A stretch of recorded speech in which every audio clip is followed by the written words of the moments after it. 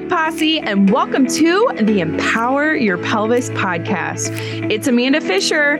I've helped thousands of people with pelvic floor issues, and it's totally my jam. Here, you can listen to expert interviews encompassing all things related to pelvic health. That's pee, poop, sex, and everything in between.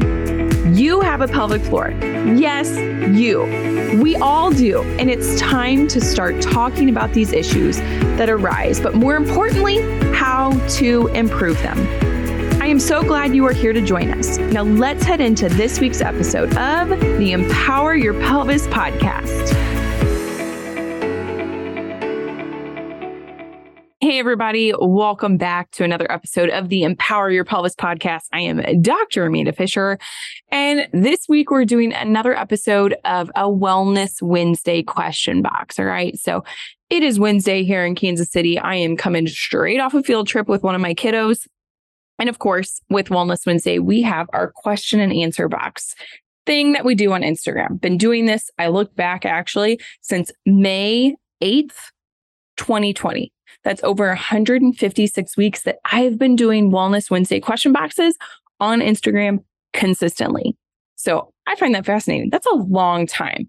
That boosted my confidence because I personally kind of struggle with, am I good enough? That imposter syndrome. So the fact that I was like, man, I have kept something up for that long was amazing. So anywho, let's get into some questions that we've got this Wednesday on the boxes. So first question that popped up today is, can you have pelvic floor issues without having kids?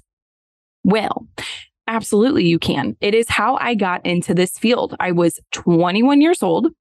I was training for half marathons and triathlons at the time.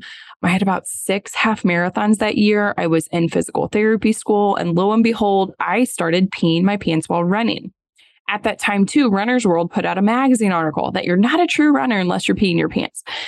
Now, y'all, we know that's false now, okay? Because the muscles down there, if you're on YouTube, here you go, folks. It's all this gorgeous red stuff. These muscles, their job is to hold back, keep in your goodies when you want to keep them in. When we want them to come out, it can let the goodies come out, right? But when we want to hold back gas, keep our urine in, these suckers are going to support and hold that stuff in. But when we sit down on the toilet, and we relax the muscles, then they're going to relax and open up and allow stool to come out and allow urine to come out. So at 21, the common thing that should be happening down here, the normal functioning of these muscles is to keep our goodies in. So I was peeing my pants too early. So pelvic floor issues without having kids, yes. Something else I was experiencing at the ripe old age of 21 was pain with intercourse. Also, around this time, I'm talking to friends, and even previously to this, like talking to college roommates, and then that was undergrad. By 21, I was moving into grad school, and nobody was discussing pain with sex. Like Cosmopolitan was still talking about how fabulous sex was and orgasms and blah, blah, blah. And here I was dealing with pain with intercourse. Something a 21-year-old probably shouldn't be dealing with. But if they are, it's common. We now know this too. Like not a lot of people were talking about this in 2008. So, and this is when I was experiencing it. So you can do the math and figure out how old I am.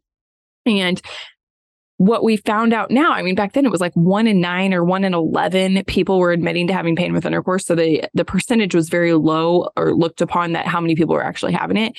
Now the percentage is much closer to like the 40s and 50% that people experience pain with intercourse, depending at some point in their lifetime. Okay. So with it being so common, and we see so many patients in the clinic, this is something we should be talking about more and be more open about with having this out, talking to our friends and asking these questions if patients are coming into your clinic or into the doctor's office. Put it on your paperwork because more people are having issues with these muscles. Again, intercourse isn't supposed to be uncomfortable and painful. And if it is, speak up. Even if you're early postpartum or early post-op after a surgery. Make sure your provider knows so that we can get that referral off to physical therapy and get you some help. If you're in a state where you don't need a referral into physical therapy, then by golly, reach out to your local pelvic floor physical therapist or ask us on Wellness Wednesday, shoot us an email, and we'll be more than happy to help guide you in the right direction of that too. Also, if you're dealing with pain with intercourse, we do have a recorded series on our online programs called Spark It Up in the Bedroom. And it is 4 weeks of content to really help you improve the tissue down there. And then we also have a live course, live group coaching coming up for Spark It Up in the Bedroom that will take part in June. So if this is something you're interested in, please shoot me a message. You can find that information below because it's been really fun in the past. I just got an email from a client who took the coaching last year because we did it around 4th of July. So Spark It Up, get it? And she said for so long they were having troubles having intercourse and their dream was to get pregnant. And now they're pregnant with their little one. And it all started and unraveled after we went through that course. So please keep an eye out for that. So is it common to have issues in the pelvic floor without having kids? Absolutely. Even though back in 2008, they used to say none of these issues arise until after having children it's normal to have these issues after children. I hate that sentence. It's common. It's not normal. So make sure you reach out and talk to somebody about it too. Next question. What is the first sign of needing pelvic floor physical therapy? So let's talk about that. The functions of the pelvic floor muscles. 1, being able to keep your goodies in, hold back gas, hold back urine, hold back stool when needed. 2, being able to let things out. We call that sphincteric control, being able to shut off the hose when needed and then open it up when we need to. These muscles, you can tell, are kind of, it looks like they're holding something, right? If my hand's kind of moving like this, it looks like I'm holding something there, just like my hand is holding this pelvis. Their job is to support and hold up our organs. We've got a bladder down here. For the female population, we have a uterus. Males have a prostate. We have our bowels. These muscles should hold up these organs and keep them in place. Okay. When that's not functioning well, we might feel pressure down there. We might feel fullness, heaviness, achiness. These muscles, we call them lymphatic, meaning when we breathe in, that air goes down to the pelvic floor. As we blow out, the air leaves the pelvic floor. That movement of going in and out causes those pelvic floor muscles to move up and down, filtrating the system, helping with circulation. It's beautiful. And then they aid in sexual function as well. So, meaning they help with orgasms. Those muscles being able to contract and relax, think of like a Kegel and a relaxation. An orgasm is that happening very, very, very, very quickly down there. Sexual health. Okay. And I'm probably forgetting one off the top of my head, but that is something that these muscles do. If you're feeling the opposite, meaning you're feeling pain, discomfort, heaviness, leakage down here, reach out to somebody. Low back pain is under that umbrella as well. And so is hip pain. These muscles come back and attach to the low back. And we have our hip rotators in the pelvic floor as well. So if you're feeling any of those symptoms, tailbone, low back, hip pain, reach out because it could be an issue with your pelvic floor. And once we get things moving and grooving how they should and working on coordinating with the hip and pelvis, hopefully those tissues will improve and you don't feel any symptoms down there. Okay, I'm going to take one more question. This last one is pessaries. Yes or no, and your thoughts on prolapse. So a pessary kind of look like they're kind of like a menstrual cup in the fact that they are like a silicone base. They go up the vaginal canal and then they pop open like a sports bra to keep your goodies in. I personally love a pessary.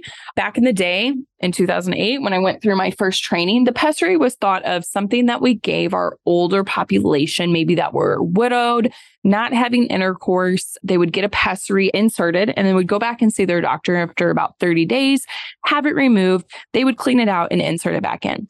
Nowadays, I don't know how many years out of that I am, but nowadays, we love a pessary where the patient, like our younger population that is dealing with prolapse, whether this is postpartum where we're feeling that heaviness or even later postpartum in the menopausal years, premenopausal, in between menopause and postpartum. If we're feeling the heaviness sensation, I'm a huge fan of getting a pessary, inserting it in so it can hold up our stuff, hold up our organs while we're doing activities we love so we don't end up pushing pressure down before our body's ready. So think about this. Like maybe our patients' pelvic floors are not quite ready to go back to work at 2, 6, 8, 12 weeks postpartum. And those women are going back. We've got our teachers, we've got healthcare, nurses that are maybe doing 10, 12-hour shifts. those women tend to feel that heaviness, fullness, prolapse symptoms earlier on. I know I had mine after my first kiddo. And with me being on my feet all day, I would feel the prolapse. Usually for me, it was like 4 hours into a workday, and then I would feel that sucker. And it was so annoying, and it was really hard to heal quickly with doing activities like lifting patients in the hospital and feeling those symptoms. So the pessary, they can insert in, maybe their symptoms are coming on with activity. So going for walks, getting back in the gym, working. They could insert the pessary in just for that activity, to like a sports bra, right? Like you put a sports bra on, especially a heavy duty, if you're going to go for a run, that's kind of like the pessary. It's going to help keep our goodie skin. It's going to support the tissue so you can do the activity without making the pressure worse. Then after they get done with their activity, they can take it out, meaning nurses on their 10 or 12-hour shifts can take the pessary out and then see how they do afterwards. Or maybe your symptoms pop up during your ovulation phase when our estrogen has dropped. Our estrogen hormone is our plumped up, bulky hormone that likes to keep our goodies in too, gives a little extra oomph. That drops as we go through ovulation. So then things are feeling a little bit more thinner, less supportive down there. So we do have patients that will use the pessary during those last 2 weeks of their cycle to just give it a little bit more support so they don't feel that annoying pressure sensation down there. Great time for that. So I'm a huge fan on the pessaries for our younger population as well.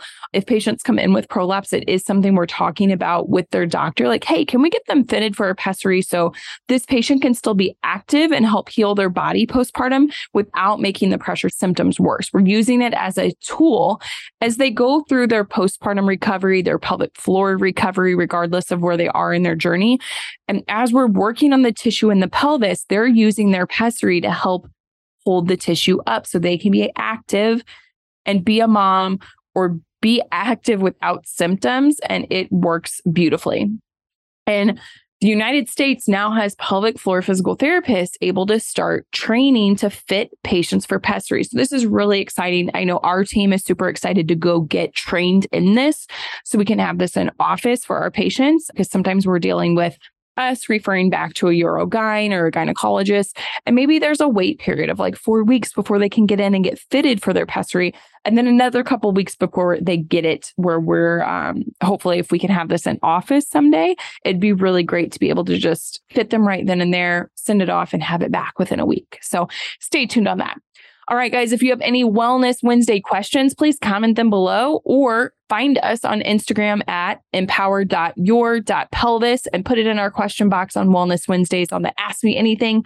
Nothing is TMI. This is another recap of that. So if you have any questions, you can always email me as well.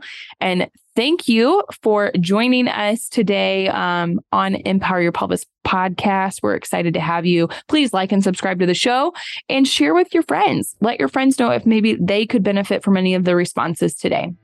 All right, y'all. Have a great day. Thank you so much. Goodbye. Hey, Pelvic Posse.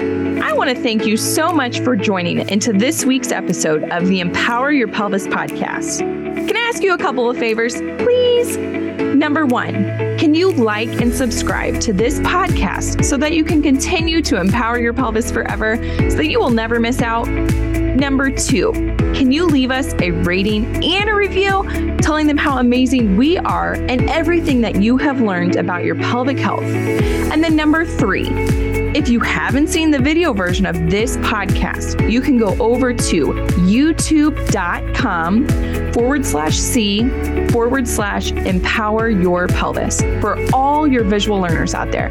We have all types of great visuals in there for you to not only listen to, but to also watch. Thank you so much again, and make sure to give your pelvis some love. Until next time, peace out, Pelvic Posse.